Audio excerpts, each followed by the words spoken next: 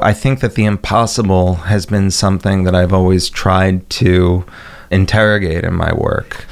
And, this was something that Judith Butler said very beautifully when she visited Occupy Wall Street in 2011. And she was, talking about all the different ways in which people were saying that, what's being asked for is impossible because nobody knows what they're asking for. And of course we know what they're asking for. They're asking for everything that intersects with everything, right, that is going to unsettle the status quo. And so, her response was like, if wanting this or that is impossible, then we demand the impossible. And it was like a poem, like the way that she recited it. And I think that demanding the impossible is something that I kind of feel an unapologetic, kind of draw towards. And I think in my works, what I've tried to do is to set up those prototypical situations where I can make that seemingly impossible thing happen as an artwork.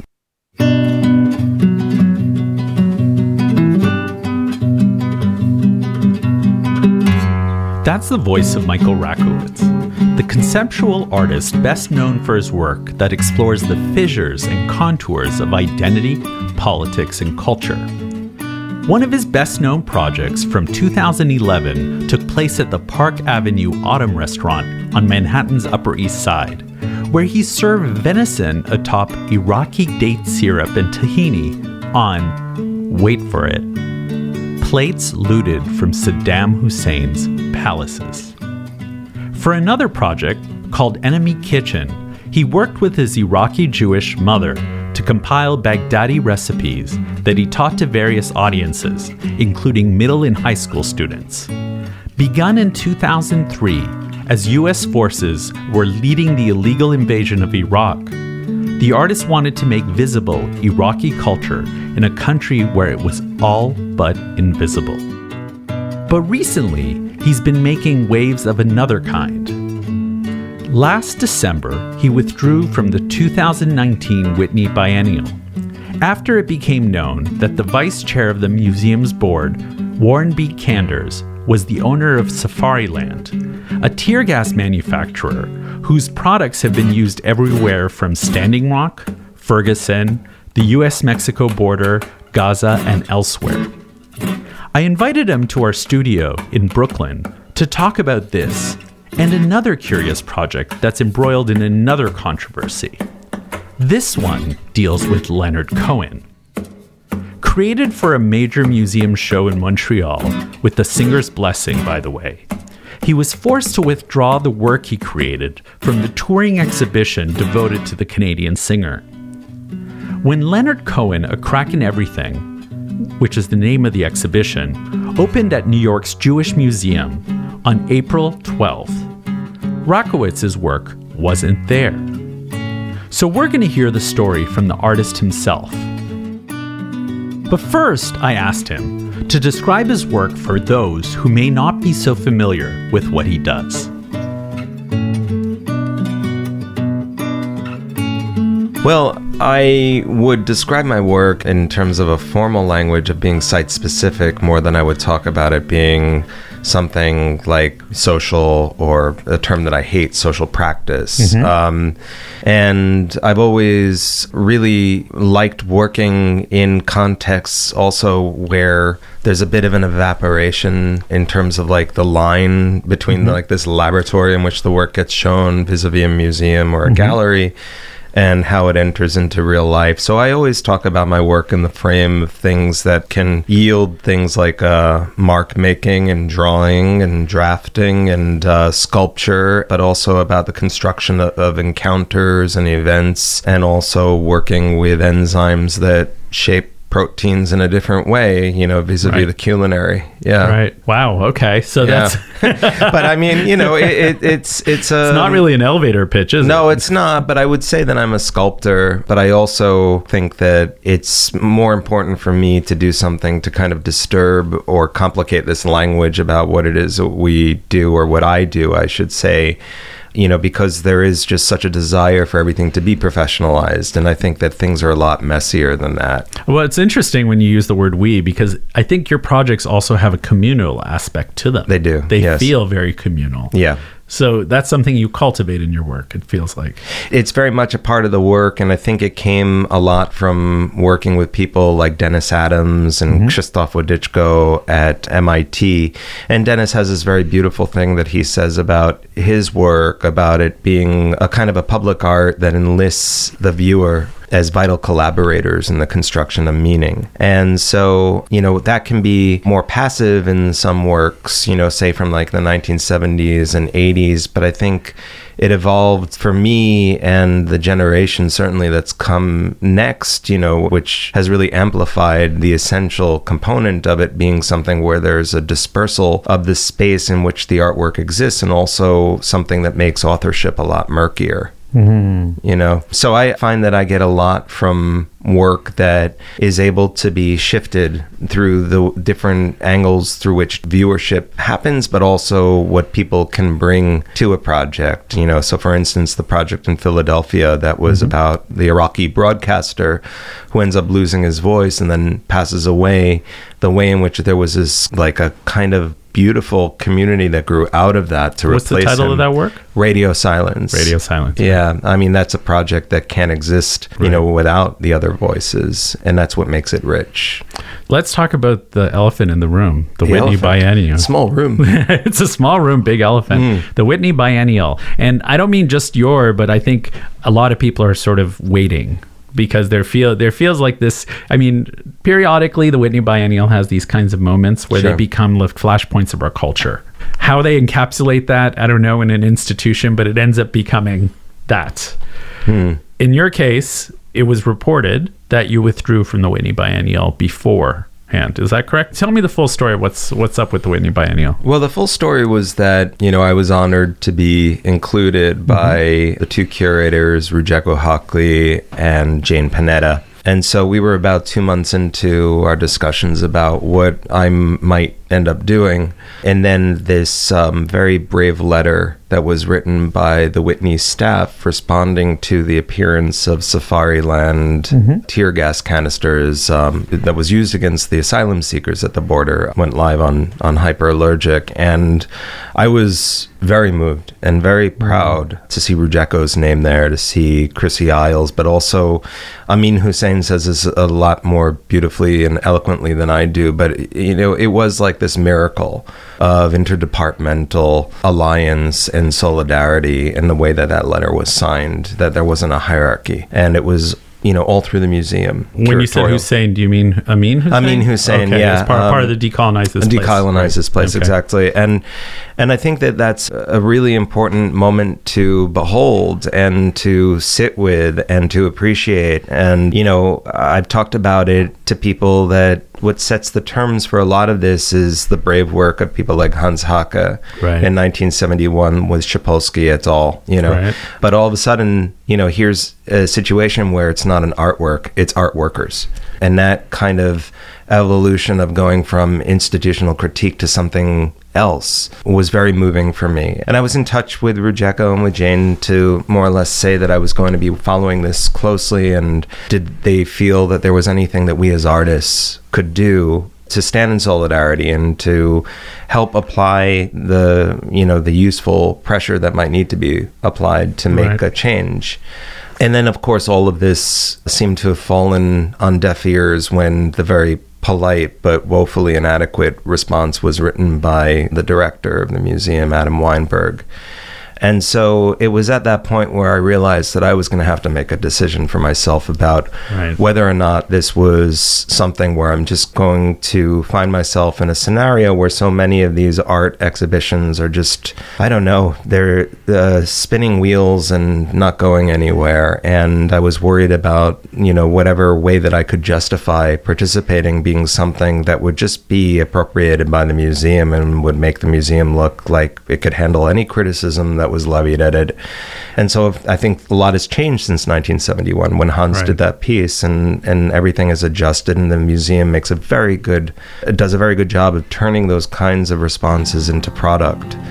So Ooh, that's a good way of saying it.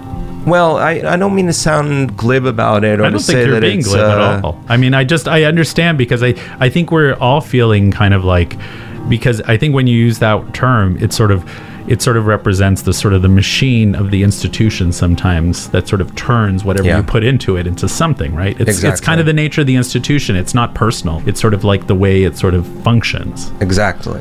Yeah. And to sort of paint the picture for people listening and for you, I found myself in a situation where I'd signed a non-disclosure agreement. The Whitney doesn't tell you who the other artists are in the biennial. Right. It's not uncommon that there's that kind of embargo. What ends up happening later makes me realize why they do it. So it wasn't like I had artists that I could reach out to ask what they were going to do. And in the end, I remembered the tear gas canisters that I saw at Dar Jasser, Emily Jasser and Anne-Marie Jasser's residency in Bethlehem, and this beautiful house that their ancestor built is right there at the border wall, and it's where the Shabab, have their demonstrations against the Israeli army, and it's where those tear gas canisters end up, in the garden. So instead of picking flowers, they're gathering the tear gas canisters. And these things for me are a very physical and visual symbol of bodies that are being evacuated from the world, either through death or through displacement, and there was no way for me to reconcile anything. And I'm a sculptor and I'm visual, and so for me this was a material evidence of the way in which there's a not so invisible line that connects the museum that's here in New York to spaces like the border wall and in Palestine and in Istanbul and in Kurdistan and everywhere, right? And so U.S.-Mexico border. Yeah. Yeah. And so when I was at MIT a few years ago, there was a scientist who told me that in science, when you want to know how a system works, you introduce a coloring agent. And so the gas was this incredible agent that made very visible and very, very clear the way in which the power structures had, been redrawn, or for me, maybe was just illustrated in sharp resolution for the first time. I just had a visceral response to that, because it is really like, when you say a coloring agent, it really does make something visible. It does. Yeah. It's sort of like, and it's ironic, of course, being tear gas, which is sort of this amorphous sort of substance, but it has its own sort of connections and lines that we sort of see. So one of the things I've been thinking a lot about this issue is, Adam Weinberg's letter, you mentioned it, but one of the things that occurred to me was how everyone I was talking to seemed like, really, that was the letter? I know. And it was like, who was that letter for? And did those people think it was adequate? Any thoughts on that? Like, who are those people? I don't know. I don't know. I have no idea, because I don't know anybody who thought, oh, that's a great letter. Right. That answered all my concerns. I haven't heard anybody say that. So I kind of wonder, is it like this sort of parallel universe we're living in sometimes in the art community? I think it's possible that we are living in many different parallel universes in our field, but I think that there's a degree to which I think people who know Adam and the kind of person that he is and the degree of support that he's shown in the past don't necessarily want to give him a pass on this, but also understand that he's probably in what feels like an impossible situation. Right. And I spoke to one of my mentors in the field of public art about this when I sought counsel on what to do. And he was very, very, very careful in saying that he's not an unsavory person, and he's probably sympathetic to the letter that I've written, for instance, and what the staff wrote. But it's a horrendous situation that is not just a U.S. problem. It's not just about museum boards.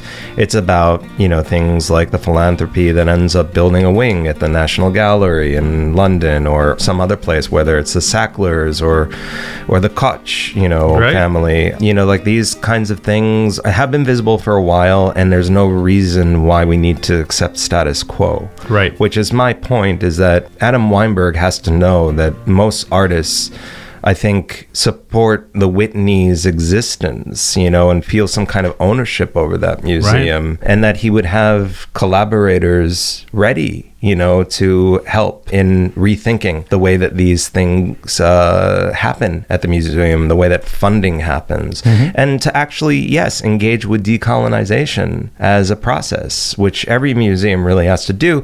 And everybody says, well, why the museums? Well, because the museums are fucking important. You know, like everybody in this field wants art to be important or believes art is important. But then all of a sudden, when it comes to actually like pointing at something to do, it's like, well, why are you starting here? It's because it's important, you know?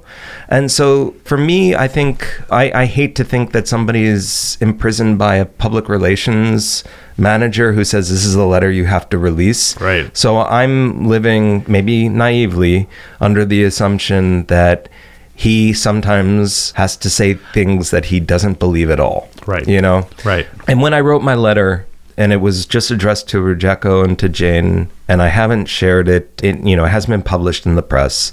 And then they asked if they could pass it on to Adam. And Adam wrote a very thoughtful response, requested a meeting. We had a very warm meeting. And then sometime in late January, somebody had started to leak the news that I had withdrawn from the Whitney. And I'd wanted to keep it between me and the curators, and at this point between Adam, because they were the ones that really needed to know. And I also was very aware of, number one, in these scenarios, when the vectors point back to one person, you know, it can be the wrong scenario where it's about, you know, vanity, or it's perceived as being about vanity. And it's also very easy for institutions to disregard a singular voice. True.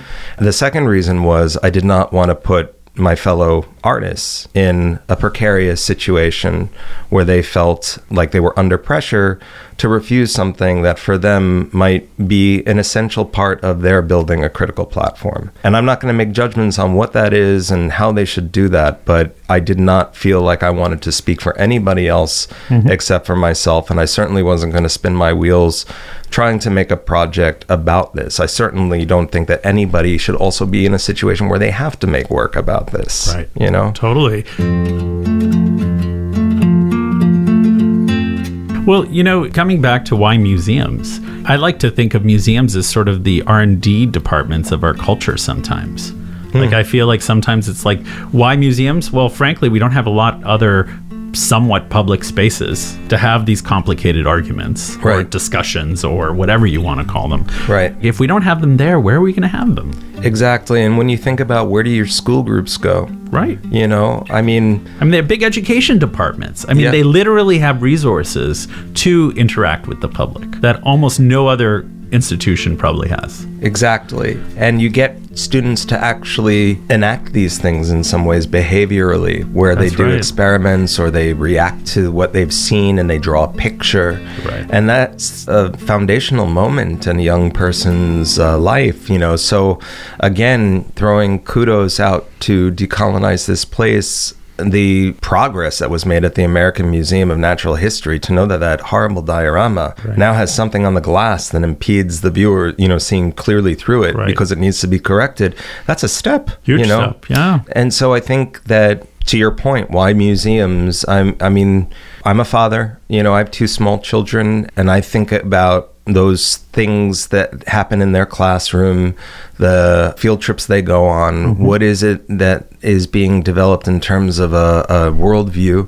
Those things are deeply important to me also as a teacher.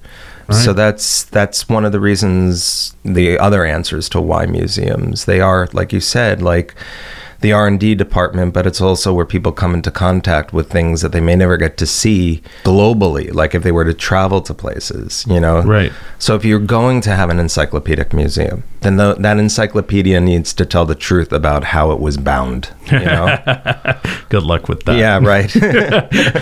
Having been to the Abu Dhabi Louvre, I don't know. I don't know if that's exactly what's happening. I'm playing the long game. The long game. That's right. Yeah. Exactly. Yeah. The really long game. So one of the conversations I seem to be having with people more and more is, where did the disconnect? Has the disconnect between the public and the artists and the museum and the administration and the funders? I feel like there's a disconnect there. And I think other people are feeling that. But the question is whether that's just always been there and it's just the way the institutions have been built, or are we just seeing with the rise of like more and more inequality? Is it more? What's your take on it? You know, I think it's maybe a question that artists don't ask much, which is like, who's on your board? And now I'm asking it all the time. And I think that the information's always been out there. It's, you know, it's been in plain sight, but the degree to which board members actually interact with the artists that show in museums is a bit of a mystery to me, you know. Even someone at your level. I mean, you know, I consider you like, you're everywhere. Maybe you're not A-list in the auction world, but you're an A-list in my book. So like what? That means the most. You feel that way. And then, you know, it's funny. It's like similar, like, people assume that I don't have like issues or like whatever. And I'm like, no. These are, everyone feels these. Right. Why? I do think that there's something that is a little bit nefarious in the way it's set up, where it's established as a hierarchy, you know. Right. It's like, you know, before you see any of the artist names in the museum, you see the names of the board. Right. You know, if you go to the Whitney Museum, it's right there. It's vinyl text that is not coming off that window. Right. You know, and so I think that might be one of the reasons, because it sees itself as separate, that it's like these decisions get made. And Adam Weinberg said that in his letter, you know, board members don't decide the content in the exhibitions, which I think is frankly untrue. I was about to say, who believes that? Well, I've seen many an exhibition about Palestine get closed because people on the board had dissenting views and were threatening to pull money. And so I think that's a case in point. That's just one example. That's one of so many. Yeah. Right. You know, and there's probably examples from the 80s when it came to, you know, projects during the culture wars that were about AIDS and were about all different kinds of things. Or even certain artists that seem to be shown a lot in museums. And you're like, there's no real critical dialogue around those artists. Right. Or it's like, why are you showing that? Right. You know, where's that coming from? Right. Who's putting that in front of you? Yeah. It's like somebody's saying, I like Elvis. Oh, you know, you like Elvis too. Elvis retrospective. Yeah, right. Quick.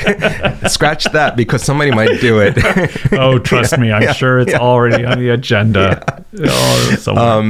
But the thing that I'm curious about is, you know, to what extent is it maybe time for there to be more artists on the board, you know? Yeah, amen. Like, you know, like that would actually do something than not having someone like Fred Wilson have to fight all the battles on his own, you know? And Fred Wilson, for those who may not know, was an artist who did a very famous project in the early 90s where he was looking at sort of the legacy of the museum and its connection to slavery and African Americans. And I believe he's on the Whitney board. Right. And so I could see him being very sympathetic to all of this, but, you know, when you're the only person that's in the room that's thinking this way or thinking like an artist might be thinking, then I think that it creates more of those disconnections that we're talking about. Right.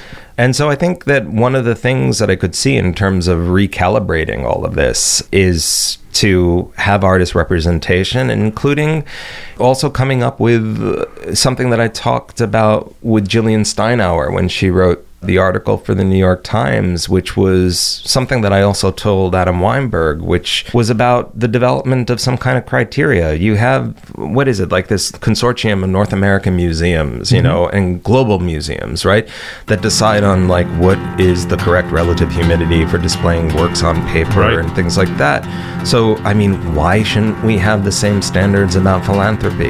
You know, and that's when I came up with, like, you wouldn't compromise the integrity of a work on paper and show it in unsafe conditions. Why would you compromise the integrity of an artist and ask them to show with funding and with permission from people that are making conditions unsafe for others? Right. And so this, to me, should prioritize and foreground the person making the work in front of the work. And it also does something to allow us to move forward in a way that is indeed more ethical. Right. For me, this seems like a productive thing for us to discuss, and it seems like a not so impossible ask. Yeah.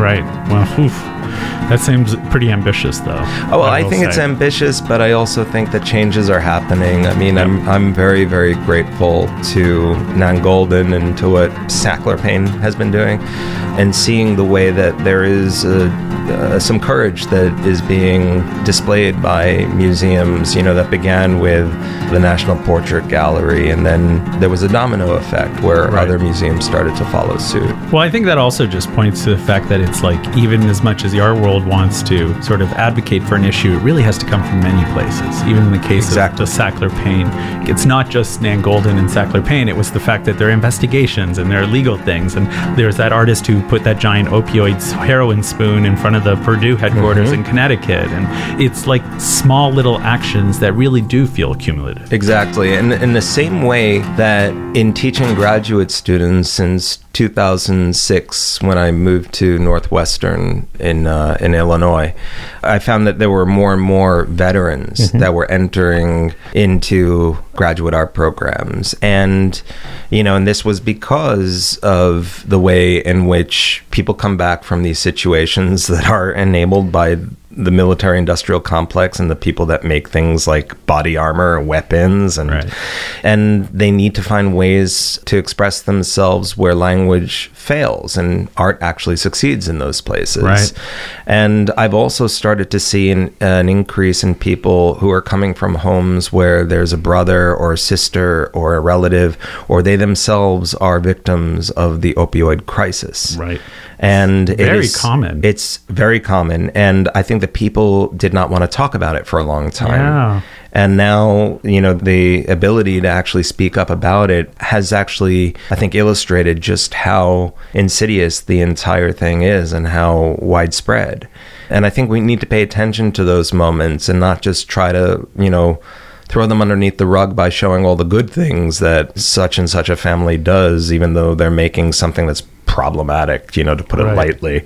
And to actually, to make that brave decision and say that even though the funding may not be replaceable so soon, there's a different kind of a making that's happening, which it goes back into society. Well, I always laugh at the whole funding issue sometimes, because I'm like, if this is where the funding's coming from, fine, but then why aren't people getting paid properly? It's like, it's not like these are lucrative jobs that are getting paid and artists aren't making, money off this. And then it's like curators are getting, frankly, far too little. Right. And so if this is where the money's coming from, it's like, I don't know. It just doesn't sort of sit well with me. So now there's another topic I want to talk about, which is the current Leonard Cohen show, which is currently at the Jewish Museum here in New York. It started in Montreal at the Museum of Contemporary Art in Montreal, and your work was shown in there. And what was the title of the work? I'm good at love, I'm good at hate, it's in between I freeze. So now, do you want to just, before we get into the bigger issue that we're going to talk about, do you mind explaining the work for people? Sure. I mean, I'll try to do it as briefly as possible. I'm not one of these people that went to art school and loved Leonard Cohen. The way that it happened was I met the woman who would become my wife, who I fell deeply in love with, and she's from Montreal. And so when you fall in love with someone from Montreal, there's two things you need to do. One is you have to learn how to ski. And the other is you have to accept Leonard Cohen as your chief rabbi. Right. And also play it at your wedding, I'm sure. Yeah. Well, I can't remember his songs being played at my wedding, actually. I tried to make it a happy affair. Yeah. But the project really has a kind of origin in 2009, where my in-laws, for my wife's birthday, had bought us tickets to see him at the Chicago Theater. And it was amazing. And it was like the most profound experience I'd ever had at any kind of event, that was performative. And it was like, somewhere between an amazing rock and roll concert and the best Yom Kippur service that I'd ever attended. And I just became obsessed, as I naturally do with anything I'm interested in. And when I went on to Leonard Cohen fan forums, there was one post that actually caught my eye, which was that it just simply listed the date October 22nd, 1973. Which is the day that I was born. And I always knew that I was born during the Yom Kippur War, or in the very last days of it. But when I clicked on this topic, a picture came up, and it was Leonard singing to Israeli soldiers in the Sinai during the Yom Kippur War. And 3 years before that, I'd signed on to the Palestinian Academic and Cultural Boycott of Israel, and then eventually BDS. And so I thought to myself, this is my newfound hero. What is he doing? And I started to read up on the story, which was fascinating, that I won't go into here, but it's kind of this incredible narrative about a warrior poet, that it's trying to make sense of his life by throwing himself into the line of fire. But then later on that year, I ended up at Al-Mamal Foundation for Contemporary Art in Jerusalem to do another project. And while I was there, it was announced that Leonard was going to be playing in Ramallah, which was like met with cheers. Right. People were just thrilled. He's, of course, very popular amongst people around the globe, but especially in places like Palestine, where like Ilyas Suleiman uses First We Take Manhattan, and the kind of climax moment of his lyrical film Chronicle of a Disappearance. And, he had his poems published, with the permission of the Islamic Republic of Iran in Farsi. The editions sold out within hours. Wow, I didn't know that one. And it's like art obliterates politics. Right. Beautiful. And so I was elated that like maybe this was him rethinking his position. But it turned out pretty quickly afterwards that the gig in Palestine was canceled because what was determined was that it was very much a kind of art washing, as Leonard had a date that was booked in Tel Aviv. And that, in an effort to mitigate any demonstrations at his concerts, he wanted to be seen as being even-handed and to play a concert in Palestine. So, which, by the way, is something, you often hear talking to Palestinians, where they have this expectation. It's like someone goes to Tel Aviv and then they go to, Ramallah. And it's kind of this both sides kind of thing that ends up happening. Yeah. And I think there's a lot of trepidation around that. Completely. And I think that it's important to read those words carefully that were written by people like Omar Barghouti, which is about, the problem of putting the oppressor and the oppressed on the same footing. Right. And to think that you can enable, the other side and then come to play for the victims, and that, and this is kind of what we're talking about with the Whitney as well. And so I started to become very interested in what was the fate of an artwork in the midst of something like Boycott. Like, can the artwork itself survive? Right. And so I found Leonard Cohen's typewriter through a superfan in Berlin, and I bought this typewriter from him. No way. Yeah. And so I decided What kind was it? It's an Olivetti Lettera 22, olive green, made in Glasgow in 1959 and bought by Leonard in 1960 at a shop in London. Wow. And so the serial number matches up and everything. And wow. So I decided I was going to write a film, and so I wrote the screenplay on this typewriter about Leonard's time in 1973, which was surreal. And then I decided I was going to write Leonard a letter about my position and to wrestle with my angel, the way that he talks about it, and it's also spoken about as a kind of thing in Judaism. And I wrote to him, and the kind of conclusion I came to was that he made a decision. He approached from the West and made one decision. I approached from the East, from Baghdad, where my Arab Jewish grandparents are from. And I make another decision where I won't show my work in Israel. But could these lungs, these Arab Jewish lungs that would not sing in Israel, could I sing Leonard's songs in Palestine? And could I deliver the concert that he was supposed to deliver in 2009, and also play it with Palestinian musicians who love his music?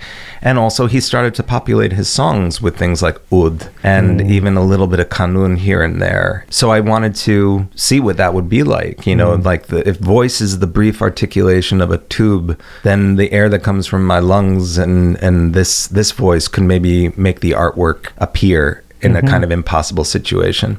So Leonard never wrote back. But then the Museum of Contemporary Art in Montreal heard about this project and said, listen, we're doing an exhibition with Leonard's involvement. We're actually honoring him on the 350th anniversary of Quebec as our laureate. And we wanted to do an exhibition, and apparently Leonard's conditions was that he wasn't going to show up at the opening, and that it should not be just like an exercise in beautification, And so he wanted complicated work, apparently. And so they wanted this work in the show, and I was deeply honored. Like, where else am I going to show this but Montreal, right? That's right. So they commissioned me to finish it. And in the midst of all this, Leonard passes away.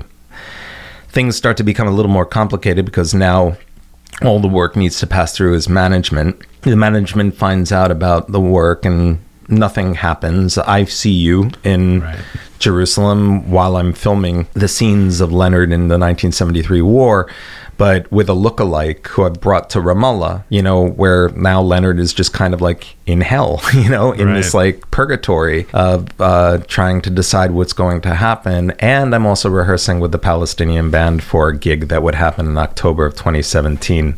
And then towards the end of the rehearsals, it becomes clear that the band has gotten cold feet and that they have real trepidations about singing Leonard's songs in Palestine.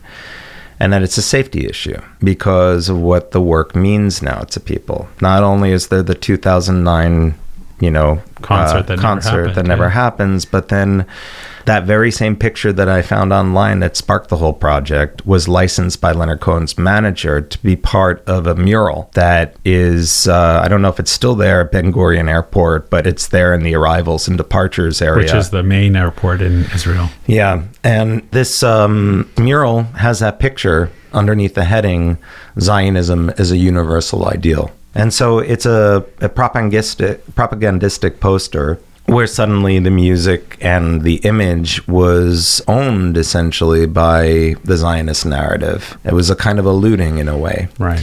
And I couldn't force people to listen to the music in a way that was different. And then around that same time in November 2017, Walla.com, which is an Israeli news website, published a report that Leonard's music was being used to torture Palestinian prisoners. Unbelievable. And Electronic Intifada, I think, also reported this or made some reference to it. Which is a Palestinian website that's been published, very vocal. Yes, for almost 2 decades now, I think. Exactly, yeah.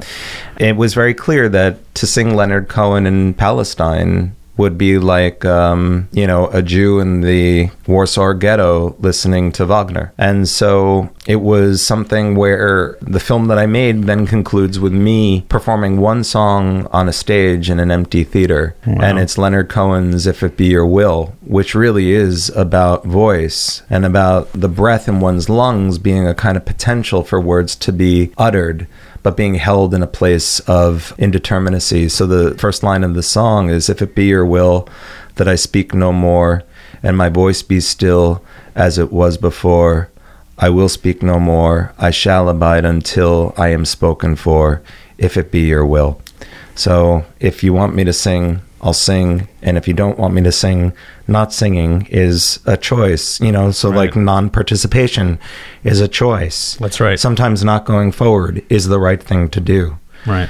And so it was shown in Montreal. I got a considerable amount of hate mail for it. Oh, you did? Yeah. From who mostly? From people that were very right-wing, coming from, I would say even beyond the Likud camp in terms of diasporic, support of the Israeli state.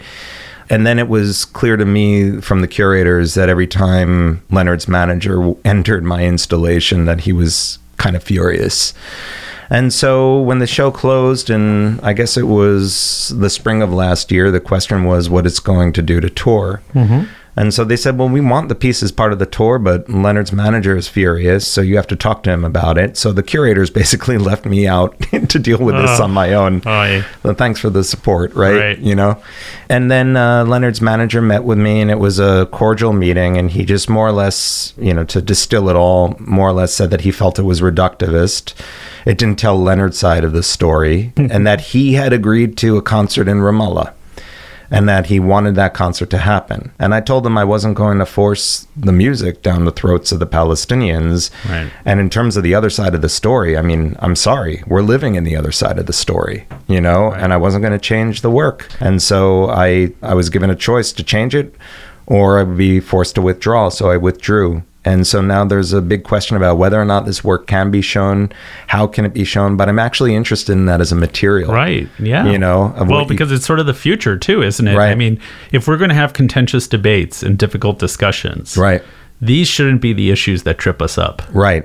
Right. You know? Exactly. What low-hanging fruit is right? this? I mean, it's like, this is not even that complicated. It's really just, I mean, I'm going to be frank. Who the hell's the manager? You know what I mean? To decide the intellectual property. But that's just my take. So. Right. Well, I mean, if people in show business are, they all understand it. They're like, well, it's his brand. And I'm of the belief that, like, when you make art, it starts to seep into the world. It's not yours anymore. That's right. And this is something that I wrote to Leonard, because at the end of the letter, I say, I don't know why I'm asking your permission. Who owns a song? And actually, Leonard has this beautiful apocryphal story that he tells about how when he was here in New York, he lost the rights for Suzanne, his most popular song. And he says, and it's probably right that I lost the rights for it, because just the other day I heard sailors singing it on the Caspian Sea, and it's like, please live up to those words, like actually mean what you say. And I believe that, though, like it has me thinking about an artist's legacy and what we do, how should we prepare for the time when we're no longer here? Right. And how can the public experience our work? And I'm starting to think about, like, what would it mean for things to become public domain, like a folk song? Right. Right. That's a choice I'm thinking of making, but I also think that, like, in a way you can't stop it. Right. Like this stuff, he might be able to get me on certain things if I sell it or if I do this or I do that. But in the end, somebody in Palestine is going to sing, Everybody Knows. And so that to me becomes, a really interesting material of the work. But I am interested in that. You asked me what I do at the beginning of this conversation. And I think that what I do also is I go slow. And when I go slow, things happen in the work. And the work ends up reacting to the things that happen. It's not like I try to brush them under the table. It's not like I try to just kind of fix it. I become very interested. Like when I imported dates as part of a project called Return in 2006, the short story is that the dates end up traveling the same trajectory as the Iraqi refugees, and they never get here. Right. And so some people could say, oh, it's a failure. And for me, it's anything but. It's an unexpected result. Right. And I asked a question and I got an answer, right.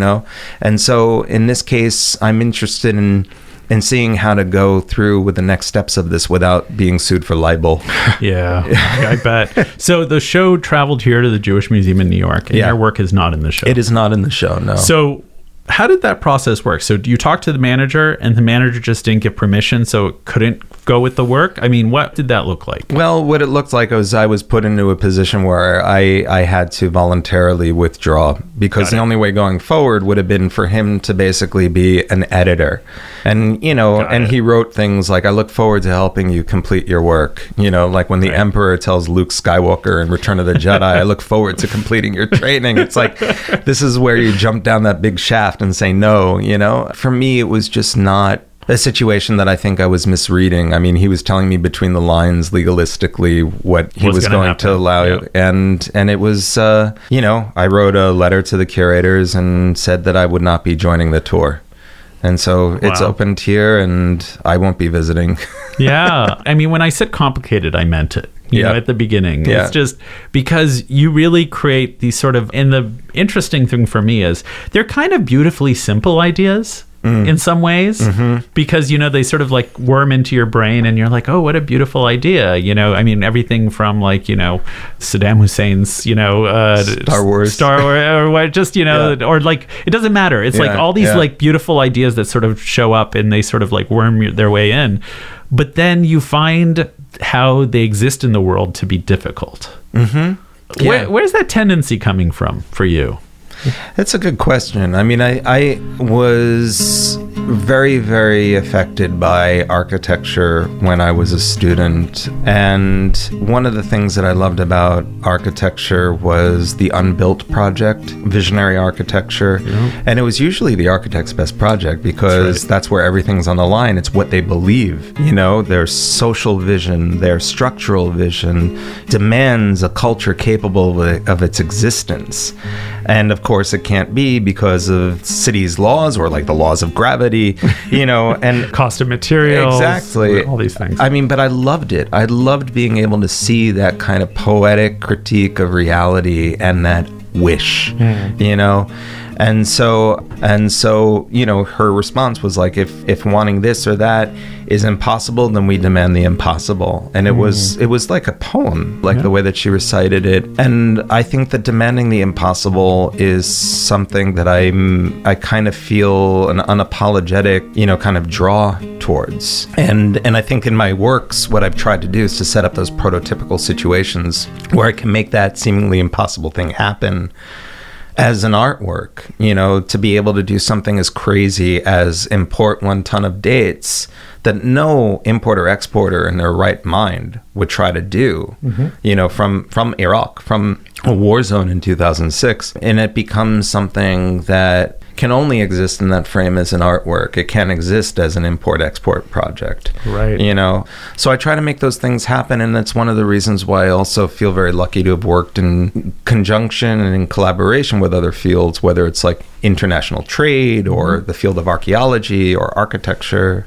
So I want to talk a little bit about that privileging of art sometimes, because I think we were talking about being in Palestine and in Israel, and it's funny. It's like when you're crossing borders and you tell the people at the border you're an artist or an art person or you went to go see museums, somehow we get a pass. Not that I'm complaining. Right. Do you know at all? Right. But I'm kind of curious why the privileging of that. Like, why is that okay? Well, if we were to say we're importing, exporting dates, there would be all these obstacles and hurdles. But you're saying I'm importing this for an exhibition at a museum in wherever.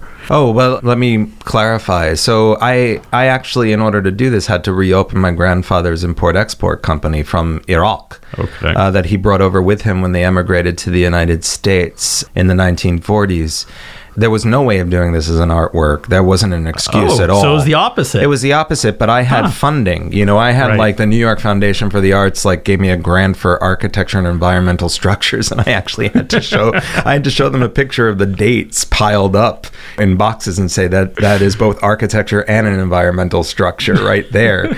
But I had cultural money to work with that allowed me to do something that somebody who's trying to be a functional importer-exporter and make a living would never be able to do. Got it. I stand corrected. No. But I think what you're saying is actually quite interesting, because my experience with telling people I'm an artist has been hit or miss. And especially when crossing a border into a place like Palestine, all they needed to hear was that I was doing a project in East Jerusalem with an organization called Al-Mamal, and also teaching at the Art Academy in Palestine in 2010, for them to strip search me and detain me for hours. And now whenever I go, I'm not saying this as a way of wearing it like a badge of courage or anything, but it's the reality that now I'm always detained, because it doesn't matter that I'm an artist. It's actually part of the problem. Right. Because whenever a school is set up, in a place that's like Palestine, the last thing they want is the people to be educated. That's where a lot of the activism generates from. We've seen it here in the United States. So one thing that I talked to Emily Jasser about was I was astonished at the Art Academy in Palestine that most of my male students had all been in jail at one point or another. And it wasn't because they were doing armed resistance. It was because they were showing up at protests or whatever, or, going places that were dangerous because of the dissemination of knowledge. Sometimes wrong place, wrong time. Right. But I think it depends on the place. I mean, was it your experience in Jerusalem that you got in easy? Just because they're like, what are you doing in Palestine? What are you doing on the They said the word Palestine? Well, no, they didn't, of course. Yeah. They probably said Ramallah. I don't remember these conversations. So, but I said, well, I was going to the Palestinian Museum, and they're like, what do they show? And I was like, contemporary art. And they're like, really? And I was like, yeah, you should go. Well, yeah, I mean... Do you know what I mean? It was absurd. Yeah. And then they're like, who did you meet? Who did you... I mean, all that stuff. But somehow I did feel like it made it a little safer. Yeah. Maybe they didn't have the checkbox or something. I don't know what it was. Right. So that's what I was trying to figure out with you as an example. So... Yeah, I mean, I have to say that when I feel like it's going to be... hard to explain what I do. Sometimes it's easier to say I'm a teacher. Right. And that's not, necessarily the example of Palestine, but Turkey or wherever else. But I think that, I'm interested to know more about what you want to unpack in that privilege, because I do think that there's something there. Right. Like we seem to presume that we have some kind of, I don't know, a carte blanche that other professions don't allow for. Right. And being able to kind of like, okay, well, I'm going to this place and it's in the middle of a war, but I'm going as an artist, I feel like it's also the proximity to power we have in the arts community. Even though we're not a big community and we're not necessarily a wealthy, at least not all of us are wealthy or something, we're adjacent to privilege and to power and to money in a way that I think sort of emboldens us. I wonder, just throwing it out there. Yeah.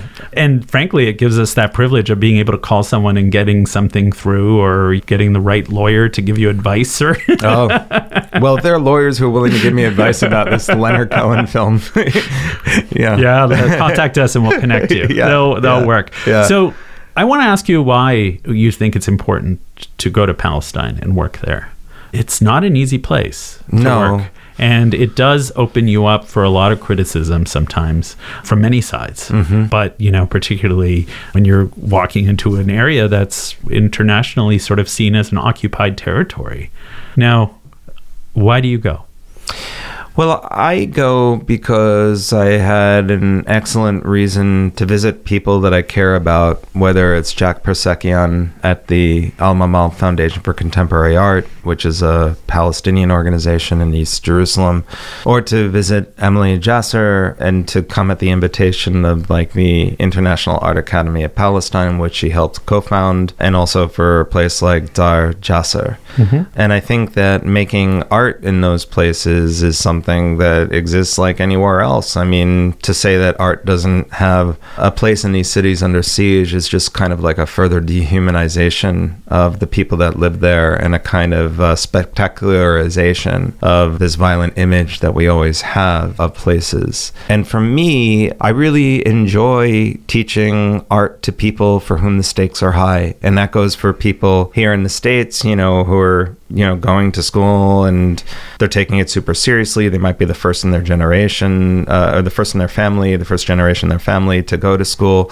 It may be at a community college where somebody's, getting a second chance to go to school after it not working out, and in a place like Palestine, it's like, they're taking 4 years, and resistance or sumud or steadfastness for them is going into the making of work. And so I think that it's a way of me broadening my understanding of art and my experience of teaching art as an instructor. But I also have, some very real historical and autobiographical connection to that place. And it comes from my grandparents on my mother's side being Arab Jews from Baghdad who were there for millennia and suffering the heartbreak of having to leave when nationalist programs in the Middle East made it impossible for them to stay there. Right. I grew up in a house where all the food was Iraqi, and it was the music that was at the family functions were the classic Iraqi songs like Chal Chal or Fog al-Nakhal. And this was normal to me, in a way I just thought it was Jewish, but then I had a matzah bowl at somebody's house, and you're like, what is this? Exactly. Yeah. And it was something I really embraced once I realized that when the first Gulf War was happening in 91, that those green tinted CNN images were placing all of the stories that my grandmother told me about that city at risk.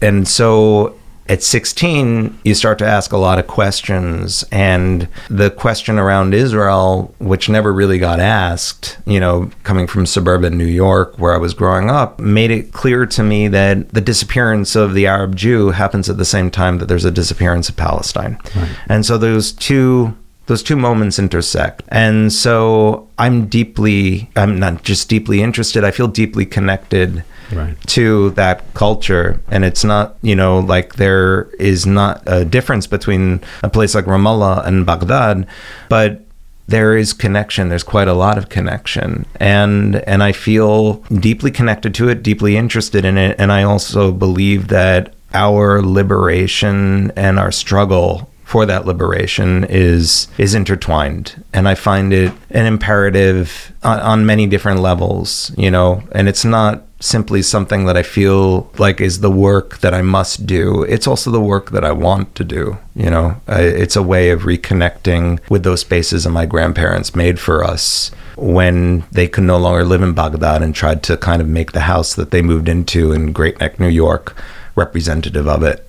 Well, thank you, Michael. This has been excellent. Thank you. And I've been really enjoyed talking to you. And thank you for making the art world a very interesting and complicated and nuanced place. Thank you, I think.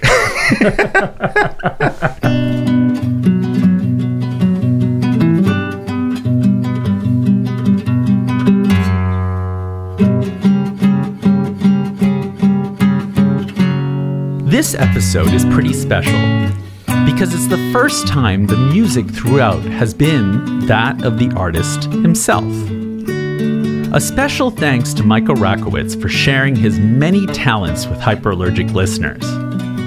Now, one last thing. We're going to end this podcast, which, as you can tell, is longer than most of the interviews we've done because, frankly, I found it really hard to edit down what he said.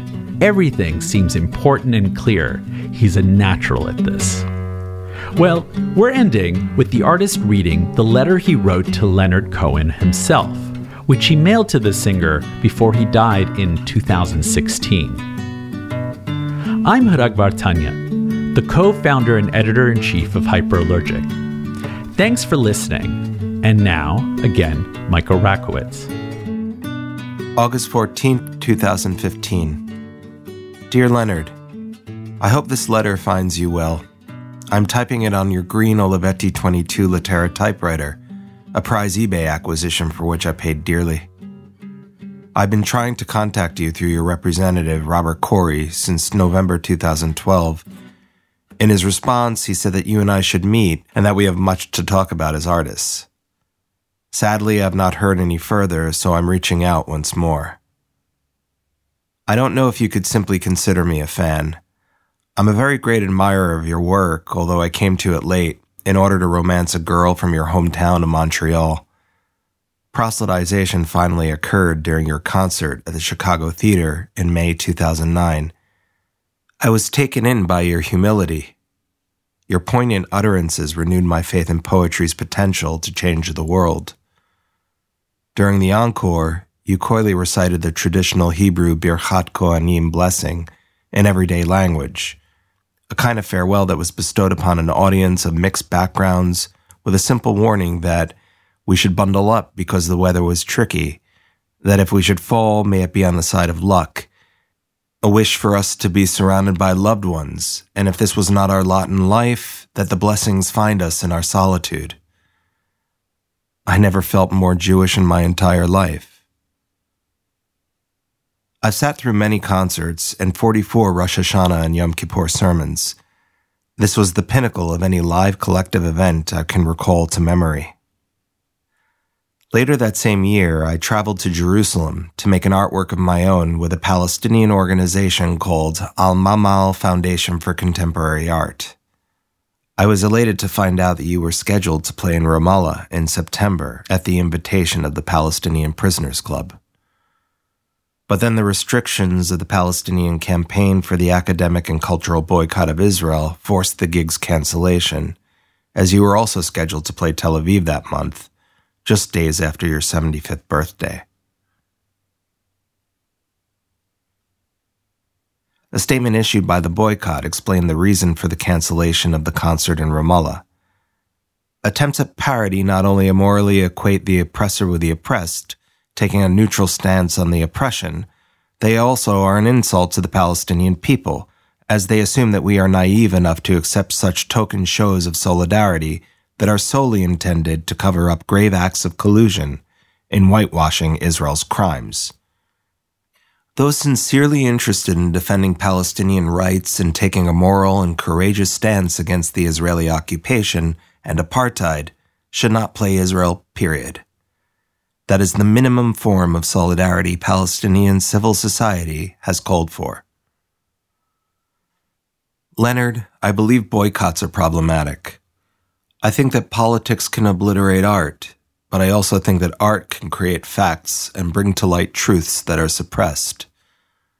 Your words have had great impact around the world, and in particular in the Arab world and West Asia.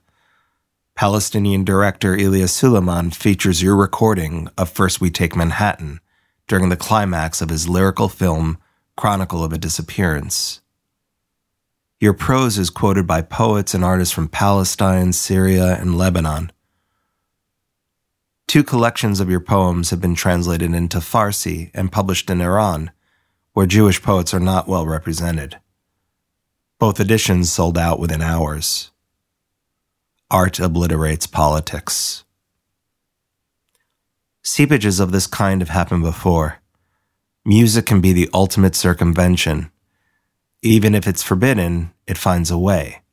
Like the colors of the Palestinian flag, banned by Israel but remobilized by Palestinians holding up slices of watermelon in protest.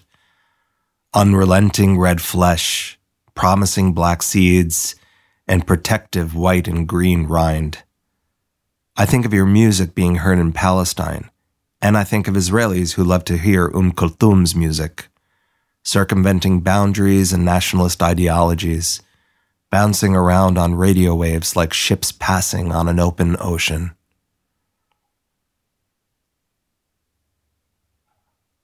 I've never been interested in being perfect, neither morally or ethically.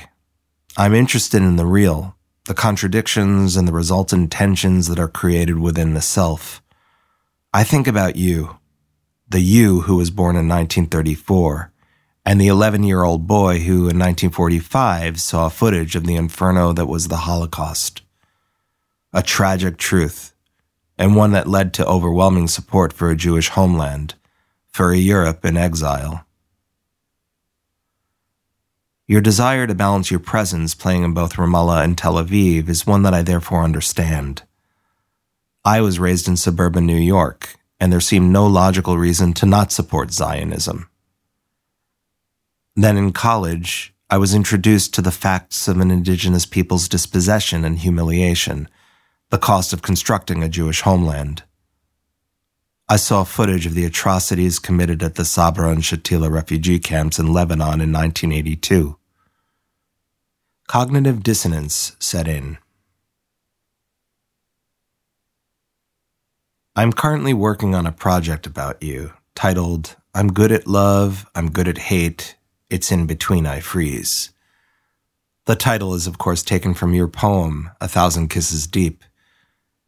This paralysis of the middle is the moment that captivates me. I feel it too, and I think many Jews around the world who are faced with the ethical crisis of what Israel is and what Israel does feel it as well.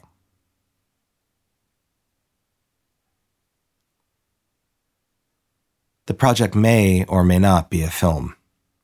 It centers on your participation in the 1973 Yom Kippur War as a kind of warrior poet. You were 39 years old, and you traveled to Tel Aviv from Hydra, Greece, to, as you said, stop Egypt's bullet. Believing that the future of the Jewish people was at stake, you positioned yourself firmly in the line of fire. Photos of these performances exist, including one taken on October 22, 1973, the day I was born. As the story goes, you were spotted in Cafe Pinotti in Tel Aviv by the singer Oshik Levy, who was dining with Alana Rovina, Pupik Arnon, and Mari Caspi. Levy approached to ask what you were doing in Israel at such a time. You responded that you didn't really know, only that you couldn't stay away. Maybe you would work on a kibbutz and replace somebody who had been called to war. Levy told you that entertaining troops would be a much bigger service, and he invited you to join him and the others at his table to perform for the Israeli soldiers fighting on the front lines. Initially, you declined, thinking you'd ruin their morale. You said, "My songs are sad. Music to slit one's wrist to," according to one review. Another critic called me the Prince of Bummers. Egypt has Kulthum.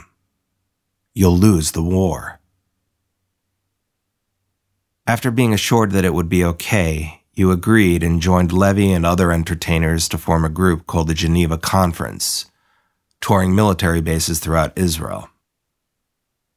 You wrote that the performances were ad hoc, with soldiers shining flashlights on the singers, and that it was very informal and very intense. On one occasion, you played for a group of soldiers gathered around a cannon. Introducing So Long Marianne, you explained that this song should be listened to at home with a drink in one hand and your other arm around a woman you love. You said, "I hope you'll have that soon." Just as you were finishing the first verse, you were interrupted by an Israeli officer who ordered the cannon to be lifted and shot in the direction of Egypt. "Please continue," the officer said. You were shaken, but you collected yourself and resumed singing. You crossed the Suez Canal and set up at an abandoned Egyptian airbase. There you found a poster of Egyptian President Anwar Sadat and a can of mashed potatoes labeled "A Gift from the People of Canada." A helicopter arrived. Wounded and dead men were brought onto the base. You looked at them and began to weep. An Israeli soldier comforted you by saying, "Do not be sad.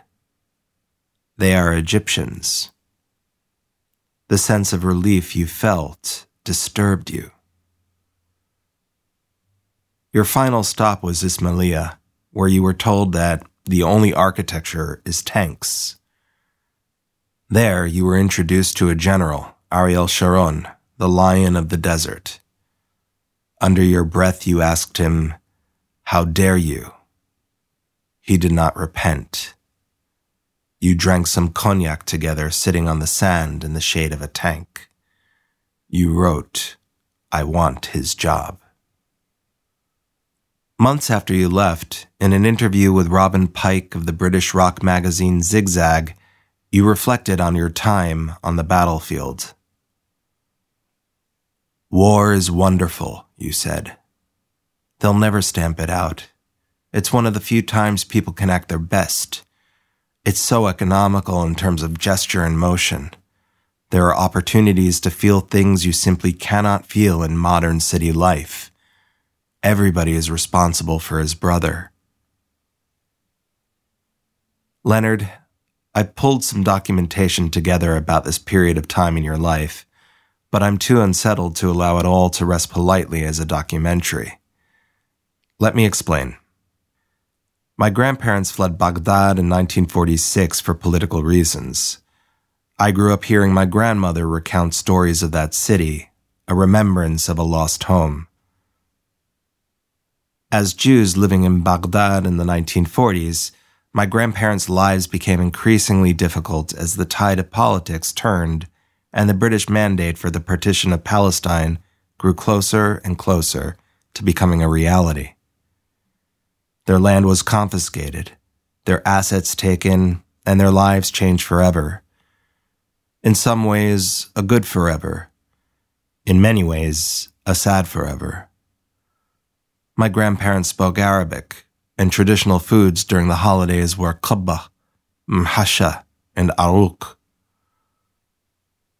They were Jews, but they were also Iraqis, until they were told they could no longer be Iraqi. Looking through old photographs recently, I came across several of my grandfather wearing a keffiyeh. It reinforced for me that we were actually Arabs, Arab Jews. This term existed in the world until 1948. Now, it seems like an oxymoron. I'm not interested in arguments and accusations about who is responsible for which exodus and who suffered more at whose hands and when. But the well-documented programs that sought to de-Arabize Arab Jews upon their arrival in Israel was another act of cultural erasure. The existence of the State of Israel could not be possible without a choreography of historical narratives that does not always intersect with truth. A land without a people for a people without a land, goes the saying. Well, there were people there. Every Jewish institution that I have ever known has displayed the Hebrew inscription, Zachor, remember. As a Jew, I cannot support a Zionist position because of what it forgets. I'm therefore asking your permission, Leonard, to remember, to illuminate truth. As a Jewish artist who has written many letters declining invitations to exhibit in Israel, as a signatory of the academic and cultural boycott, I ask your permission to perform the concert you planned in Ramallah as a culmination of this project. I do not wish to normalize your decision to play in Tel Aviv or for Israeli soldiers 4 decades ago. Rather, I want to know if your music can be salvaged, and under what terms. I wonder if singing Leonard Cohen in Palestine is akin to playing Wagner in the Warsaw Ghetto. But if the Palestinian people will permit me, I hope to breathe new life into your words from my lungs, Arab Jewish lungs that will not sing in Israel, and to reincarnate, not reenact, the humanism that some believe was emptied out of your work. This is not meant to be an attempt at correction. You came from the West and made a choice. I approach from the East and make another.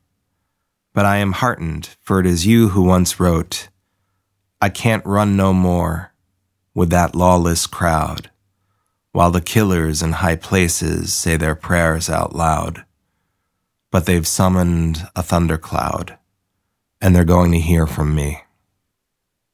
Perhaps I don't need to ask your permission. Who owns a song?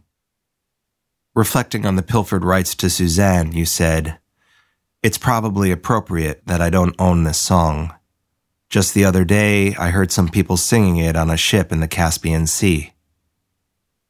Indeed, your songs are now part of public space. They belong to the world. I don't know why I'm writing to you then. I suppose it's about honor among artists. I see the conflict in you and the conflict in me, and think that somehow we can blend and have it both ways. We can't have it both ways. I want you to know that in war, sometimes the good guys lose, and that maybe you sang for the enemy. I guess I want you to know that the way you feel feels normal to me, but that normal is no excuse. I will go now and stop Israel's bullet. Sincerely, Michael.